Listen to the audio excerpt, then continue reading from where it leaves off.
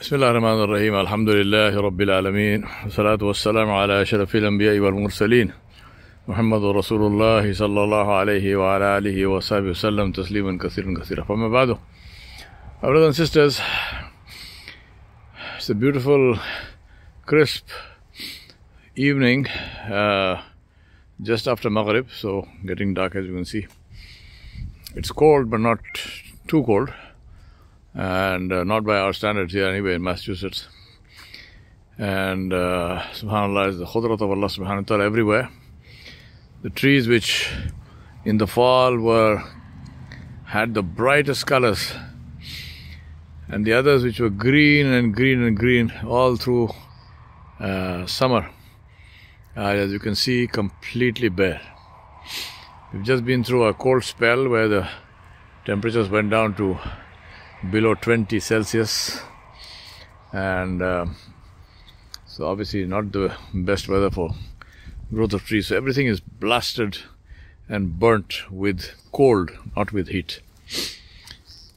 We recognize Allah subhanahu wa ta'ala through His glory and majesty, through His signs. I remind myself in you that in the world there is an order. The order that Allah subhanahu wa ta'ala created.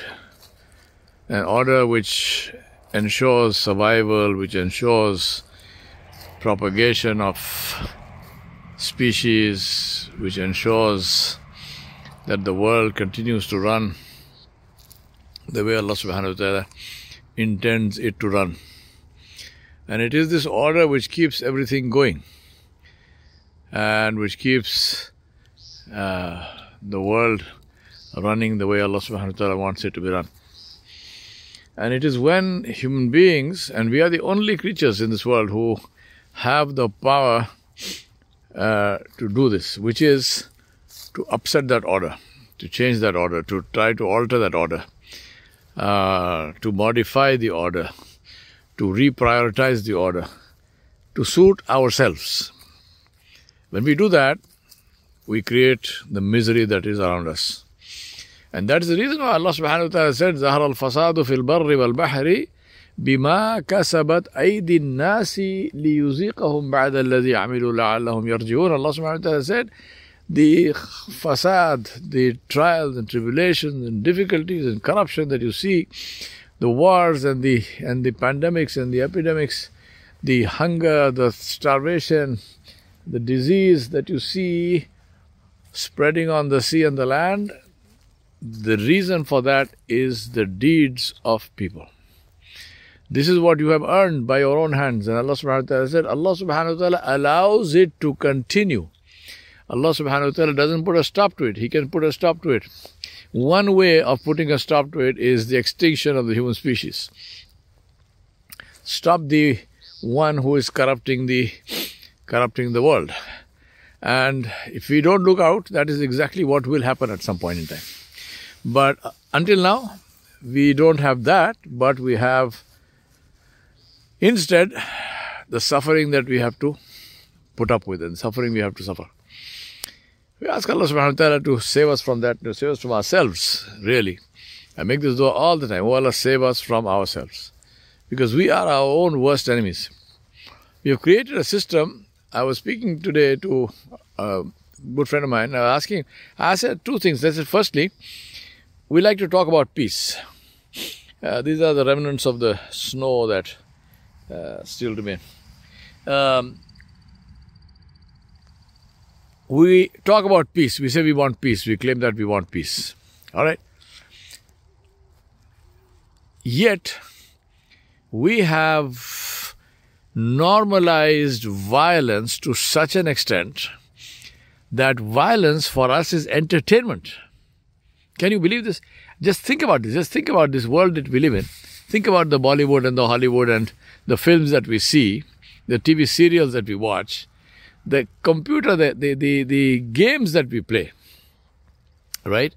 The games that our children play. From the earliest age, they are zapping things, they are killing things, they are shooting at animated characters.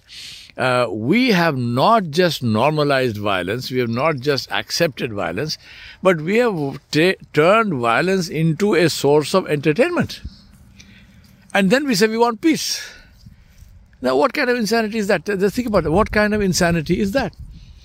If you are going to normalize violence, if you are going to make violence, something which is acceptable, and not just that, entertainment, it's a way of enjoying ourselves by perpetuating violence, by killing, by gore and blood and so on. What do you expect? We have deadened ourselves. We have, I don't know whether to say inhuman, because it's humanity which does all this. Animals don't do this violence. And even predators, a predator will kill to satisfy its hunger. Food, that's it. It doesn't kill 20 impala at one go to say, well, the one is for today and let's stockpile for the next 2 weeks. No. But human beings do that. Animals don't torture. Human beings do that. Animals don't imprison. Human beings do that. Really, if you think about this and say, what have we become? And then we say we want peace. And really think about this. We have normalized violence. We have normalized vice. We have normalized shamelessness and promiscuity.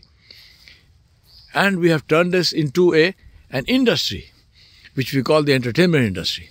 And believe me, this entertainment industry, as you know, I don't even have to say believe me, because you know this as well as I do. This is the highest paid industry in the world. Just think about that. Who gets more money? A pop star, a film star, or a brain surgeon, a heart surgeon, a great teacher in a university, a clergyman or a clergy of any religion, a priest, or imam or whoever, right? Who gets more money? What a film actor earns in one day, a professor in a university will not earn in his entire lifetime. Yet, we talk about corruption in society, where we pay the people whose job it is to teach others, whose job it is to mold the next generation. We pay them the least. And we pay those who corrupt generation after generation the most. Really, my brothers and sisters, we have to wake up. And we must think about ourselves. And we must think about life. And we must say, what are we doing to ourselves? Because really, if you think about this, nobody can change this except ourselves. And that's good news, because how did we get this way? We got this way because we wanted to be this way. There's no rocket science to that. There's no great mystery to that. We created a world. If I told you on day zero that I want you to create a system where violence would become a source of entertainment, you would say, I'm crazy. You would say, this is not doable, can't be done. But we did it.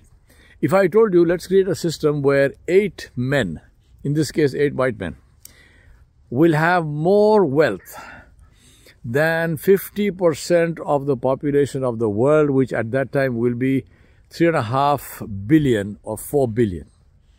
You would say, you are nuts, you're crazy, not doable. How can 8 people, and that also just 8 men, have more money and more wealth than 50% of the world's population? You would say, not doable. But we did it. That's exactly the world that we are living in today. So my point to you and myself is, if we did it, we can undo it. If we made it, we can unmake it. The question is, do we really think it is worth unmaking? Or are we satisfied with living in a world like this, which is predicated on corruption? Take lobbying, for example, right? Country after country, in this country, in the United States, everywhere else, lobbying. What is lobbying? Lobbying is bribing. Lobbying is bribing. I remember seeing a poster, a sign held up by somebody in a protest, we said we have the best government that money can buy. Imagine, I mean, that's such a telling statement, and that is so true. And it's not just America. This is the world. We live in a world where we have legitimized and legalized bribery by giving it another name, which is lobbying. And people are very happy to say, "Oh, I'm a lobbyist." You are a briber. You are somebody who's giving bribes. And the people who are taking those bribes, and then they are making decisions and setting the rules for the rest of us, who are the dumb clucks who accept this. My brothers and sisters, really seriously, I think it's very, very high time that we think and we look at our education systems. Where in our education system, education is for life. It's not merely for making a living. We have to differentiate between education and skill training. The best brain surgeon in the world is a skill-trained person. He's trained in a particular skill. He can't fix a bicycle tire, but he can fix your brain. But where's the education in that? Education is ethics, values, morals. It's the framework which helps you to navigate this world and what we call life. And this is what Islam gives us. Islam gives us that framework. It's for us to learn it, and it's for us to implement it in our lives so that we can lead lives which are full of khair and barakah for ourselves and for others. Wa sallallahu ala nabiyil kareem wa ala alihi wa sahbihi ajma'in bi rahmatika ya arhamar rahimin.